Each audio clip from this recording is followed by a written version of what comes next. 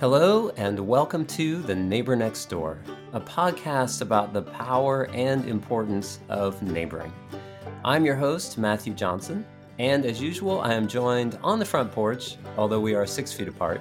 I am joined by my colleague in neighboring, Adam Barlow Thompson. Hey, good neighbors. Hope that you are enjoying our series here that we're doing of episodes from John McKnight. If you didn't get the first part of this, go back to the last episode. This is part of a really long conversation we had with John McKnight, who's one of the founders of Asset-Based Community Development. And we're going to jump into that interview again for this next episode. Yeah, you're going to want to have that background because he was, at the conclusion of the first episode, he was partway through these 5 categories, and he's just going to be jumping right in with the third category. So if you don't hear that first episode, it will be probably very confusing. And also, that first episode was fantastic. So There's that too. Yes, you want to catch that too. All right, so we'll jump in here and listen for the third category of assets from John McKnight.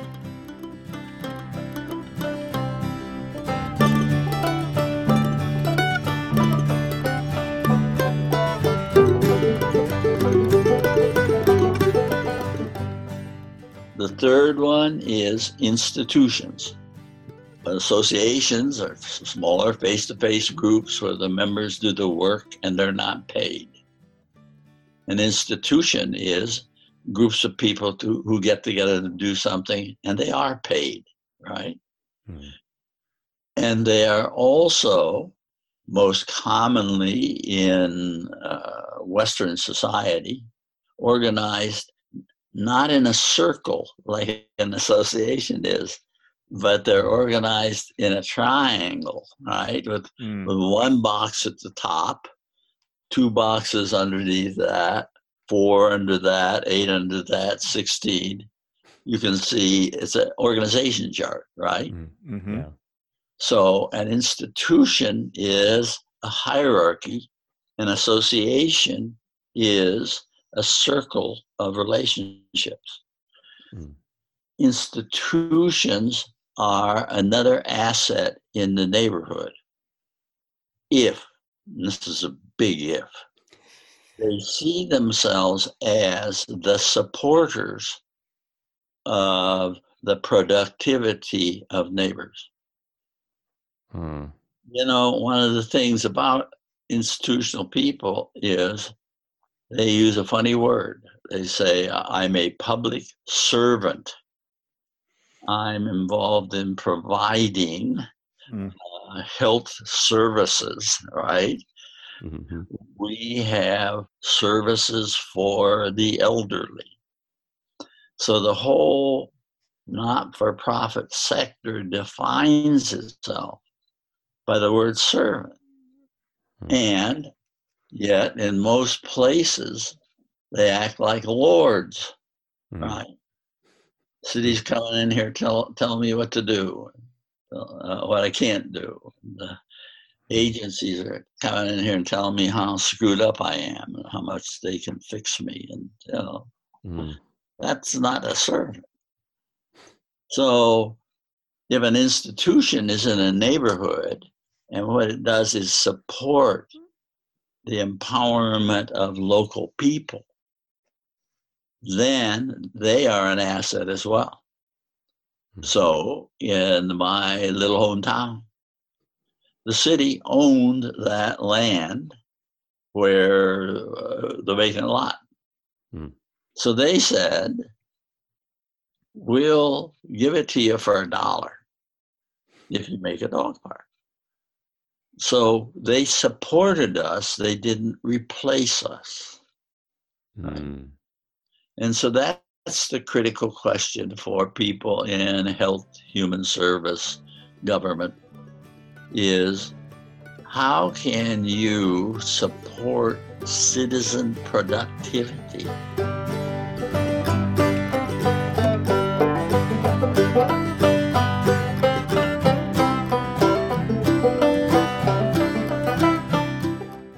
tell you a story. Yes. I used to go to the annual Canadian Convention of Community Development Organizations. And one time when I was at that gathering, the guy, Lance Evoy, who had organized the whole thing from a university in Montreal, he said to me, you see that middle-aged guy over there? He's the best community developer in all of Canada. You ought to go over and meet him. So I went over and met him, and it turns out that he was the mayor of a little town in French Canada up in the Gaspé Peninsula, where it's hilly and the towns are small. And his name was Gaston Rousse, or is still. Right? And I really liked him. I talked to him, and he said, why don't you come to my town, spend a day or two? Yes. And I said, okay. I had a little time after the conference. So I went with him to a town. Now, it's a little difficult for me to deal in the town because everybody spoke French. Most didn't speak any English at all. Just French Canada, Quebec. So a lot of this I got interpreted from Gaston, who spoke sort of broken English, I suppose one might say. Okay. At any rate, I'm with him. He takes me to the city hall. This is a town of about 6,000 people up in the mountains. And the big thing it has is, and a big tourist draw, is Atlantic salmon. Atlantic salmon come up from the Atlantic Ocean up into these mountains and spawn and then go back. And so it's a big thing for people to catch Atlantic salmon. The licenses, I think, are $100 a license to do it. But it drew all kinds of people who really wanted to do top of the line fishing, right? So we're walking out the door, and two guys walk up to him. And they say, Gaston, we have a net up above town to keep the salmon from going on up the river, so that they'll be in the river around us, so the fishermen can catch them. Yeah. And somebody's been going in there and cut that net and it's let the fish out, and then they go on up and poach them. So they're stealing our salmon, and it's hurting the economy. And Gaston looks at him and says, boy, that's terrible. What do you think could be done about that? And they say, well, you could do this, or you could do that. And so they have three possibilities. And he says, do you know anybody else in town who'd like to do something about that? And they say, yeah, a lot of people worried about that. He said, listen, tonight at 7:00, why don't you come to City Hall and bring these other people that you know. So I go with him to City Hall after we had dinner, and there are about 9 people there. They brought 7 more. And the mayor sits there and says, well, why don't you talk about the things that can be done? And then he says, now who do you think can do those things? Right. Mm-hmm. And they begin to look at what they have to offer, and they put them together so that they can do something about the net breaking. Yes. And when they're done, Gaston has basically asked 2 questions. What can be done, and who do you know can do it? Yes. And he says to them 2 things then. He says, you may run into something that the city could help with? And if you do, let us know. And secondly, he said, I want you to know that I am making you, as mayor, the official Salmon Preservation Committee for the city of Amqui. Mm. I do not want you just meeting any place. I want you to meet here in the city council chambers because you're official. Hmm. And he said, I want you, the council meets every month. I want you to come and tell them all the good things that you've done every month until the problem's solved, right? Ah. And they all feel, you can just see, they all feel good because what the mayor did was say, you're official, right? Yep. You are the producers of this community, right? Yes. And that just changed everything. I could see in terms of who they thought they were. Wow. They walked out with their chests out because he didn't do anything but connect them, right? And officialize them. Yeah. But without him, nothing would have happened. Right. So that's an institutional leader performing the kind of function that we found in neighborhoods makes a significant difference, right? Yeah. And incidentally, the Lancey Boyd, the guy who brings all these organizations from Canada together every year, he told me, he said, he's got 6,000 people in that town, and he says half of them are children. So he's got about 3,000 adults. Just every one of them is an official.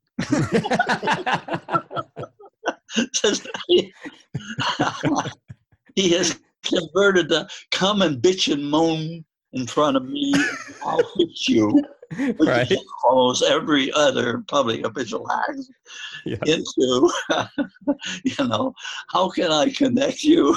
And how can I support you? And how can I recognize you for what you are, the producers of Amqui?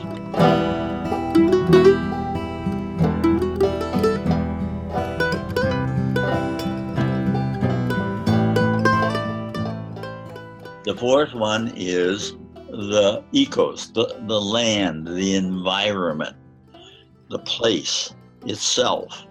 Vacant buildings can be made into community centers, or vacant lots that can be made into community gardens, or all kinds of other things that look like they're useless that can become useful if you see them as an asset rather than a problem. Right? So the physical environment and its maintenance and preservation is the ecological task that grows from associational work that understands that the neighborhood is an ecology. And the last one is not, the first four are tangible. You could map them. You could say that they are someplace on a map. But the fifth isn't in that sense. The fifth is that in all these stories, people were exchanging things. Sometimes they were giving things, sometimes they were sharing things, sometimes bartering things, sometimes trading things, sometimes buying things, sometimes selling things. And that exchange was going on all throughout the other four assets, which is to say that exchange is a way of talking about connecting things, right? So the final thing I can report on those five assets is that three things have to happen for an asset-based local development. The first is you've got to know the assets are there. You got to know you're living in a garden. Yes. And the second thing is you've got to have those assets connected if they are to become productive. The people with dogs have to be connected, right, in order for you to have a dog park. And the third thing is that by and large, connecting doesn't happen unless somebody or buddies or group recognize that and do connecting work. Now, on my block, I'm not telling you where it is, 3 doors down from me is a woman who is divorced. And if you ask anybody here on the block, they'd say she's a busybody. Right? They're not saying it too kindly. But I've watched her over all these years. And she's the only person on the block who brings people together. Yes. Why? Because she knows everybody, because she's a busybody. Yes. And she can see possibilities for connection. So I would say there is one example of a local connector. Right? So there are connectors that may not be called busybodies in every block. And there was a little group in Edmonton, Canada, that decided that this idea of connecting neighbors was a pretty important thing. And so about 8 or 9 years ago, on one block, one guy who had this idea in the first place began to go door to door, talk to his neighbors, and find out what they had to offer, what they wanted to share, and began to connect them. And it just grew like a root structure. As by roots, like blackberries, right? Next block saw what was happening, and somebody from there said, I want to do that. They came over and spent the evening, learned it. And at any rate, it became something that was happening on more and more blocks, which the block people in a block wanted to do, and they would learn from the people who had done it. And there are 115 neighborhoods in Edmonton. Edmonton's a city of about 1 million people. And they have now a connector, a designated connector or 2 or 3 on every block in about half the city. Now they have planned another 3-4 years. Every block will have a connector. And as this got going, the elected officials began to see that their neighborhoods were coming alive. The people weren't just bitching and moaning to them about, what are you doing for us, needy people? Yes. But they wanted some support to do the things that they were doing, right? And so the city, this may be fatal, but the city hired the guy who started the thing in the first place, made him a director of neighborhoods, and gave him a staff of 4, right? Wow. Yeah. But it's the one place in the world that I know of where, on a pretty systematic basis, every single block is viewed as a collection of assets, and the activator needs to be a person on that block, with some commitments and some skills, and maybe there are two, and maybe there are three.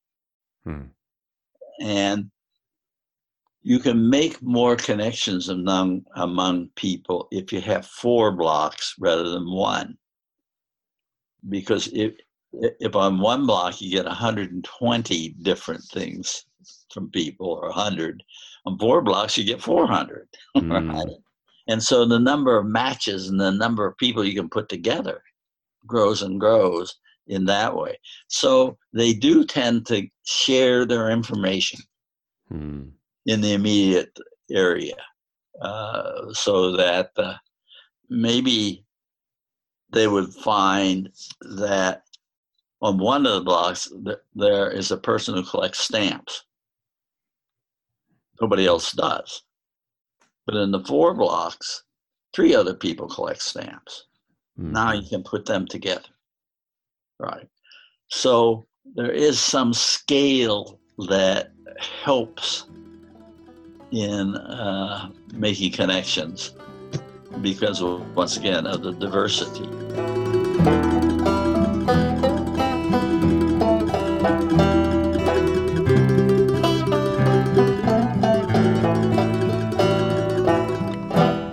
There is a town in Canada, again, called Prince George, where they decided to try to identify all the associations in town. They got the junior college to help this little group of citizens who activate the associations. And they found 90,000 people in Prince George, and they found about 1,012 associations. And they put out each year a book. It's about inch thick. Wow. Every association, and when they meet, and what they do, and who the officers are, and how you can get in touch with them, right? Now, what this revealed to us is, if you look at that, and if I were talking to anybody who was listening to this, I could say to them, if they lived in Prince George, what are you interested in? And there isn't a thing that person would tell me that there is an association I could connect them to. Right. Yes. Associations are affinity groups, by and large, of people who care about each other or something. And on the first page, under A, right, there's one that called the Anti-Gravity Society. And it isn't hard to find out because it describes what they do and, who's the chair and how to get in touch with them. And the Anti-Gravity Society is an association of jugglers. Jugglers always working against gravity's trying to pull it down. He's trying to push it up. But it's like that. There's just nothing that people are interested in, that there aren't associations of interest that are there already in a place of some scale. Yes. And I say that because why are there that many of them? And that is, going back to an earlier question, most people in cities don't feel very powerful. I'm one of 90,000 people. On the other hand, if I am this year's chairman of the dog park committee, right? I'm somebody. And the reason that people come together is because it lifts their meaning to themselves and makes them feel, I have a group of people and we can do something. Yeah. We're not just sitting in here where the only thing we can do is every 4 years go into a booth and mark a ballot. Yes. And that's, we talk about that being the key to citizenship. That's what makes you powerful. Mm-hmm. In every election, everybody who voted for the loser was disempowered. Did you ever think about that? Wow. The minority is always disempowered in that election. Mm-hmm. So Tocqueville was a brilliant early sociologist, a Frenchman. And he said, voting is the power to give your power away. Whoa. If you're in the majority. Mm-hmm. But associations are the way that you make power rather than give it away. So that, I think, why this question of these assets with associations at the center made as the magnifiers of the gifts of citizens, right? Tocqueville said, in the United States, associations, right, are the key to the society's effectiveness.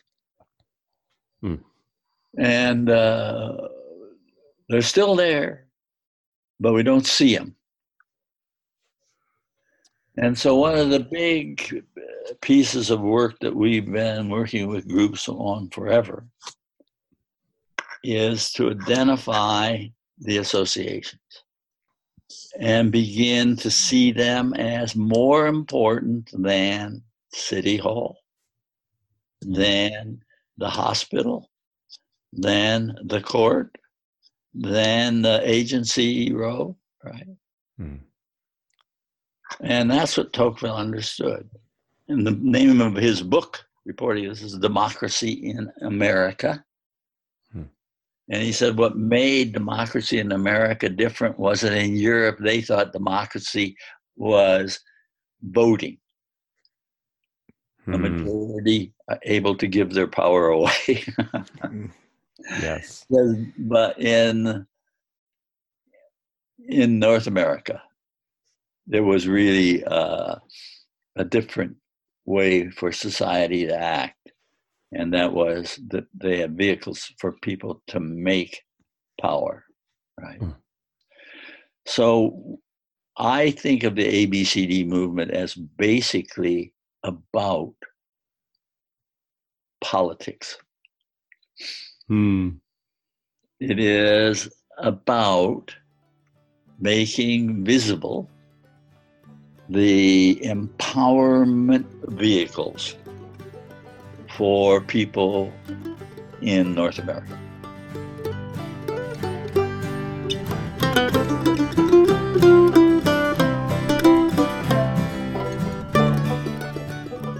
Well, thank you for listening to this episode with John McKnight. This podcast is a production of the Neighboring Movement.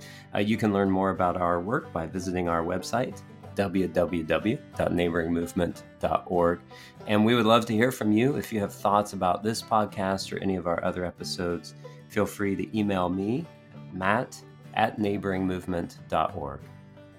The music that you hear in the background is provided by Brutal Bear. And all of the fantastic editing work done on this podcast is done by Christopher Swanson. And I think that's it for this time. So until next time, happy neighboring. Happy neighboring.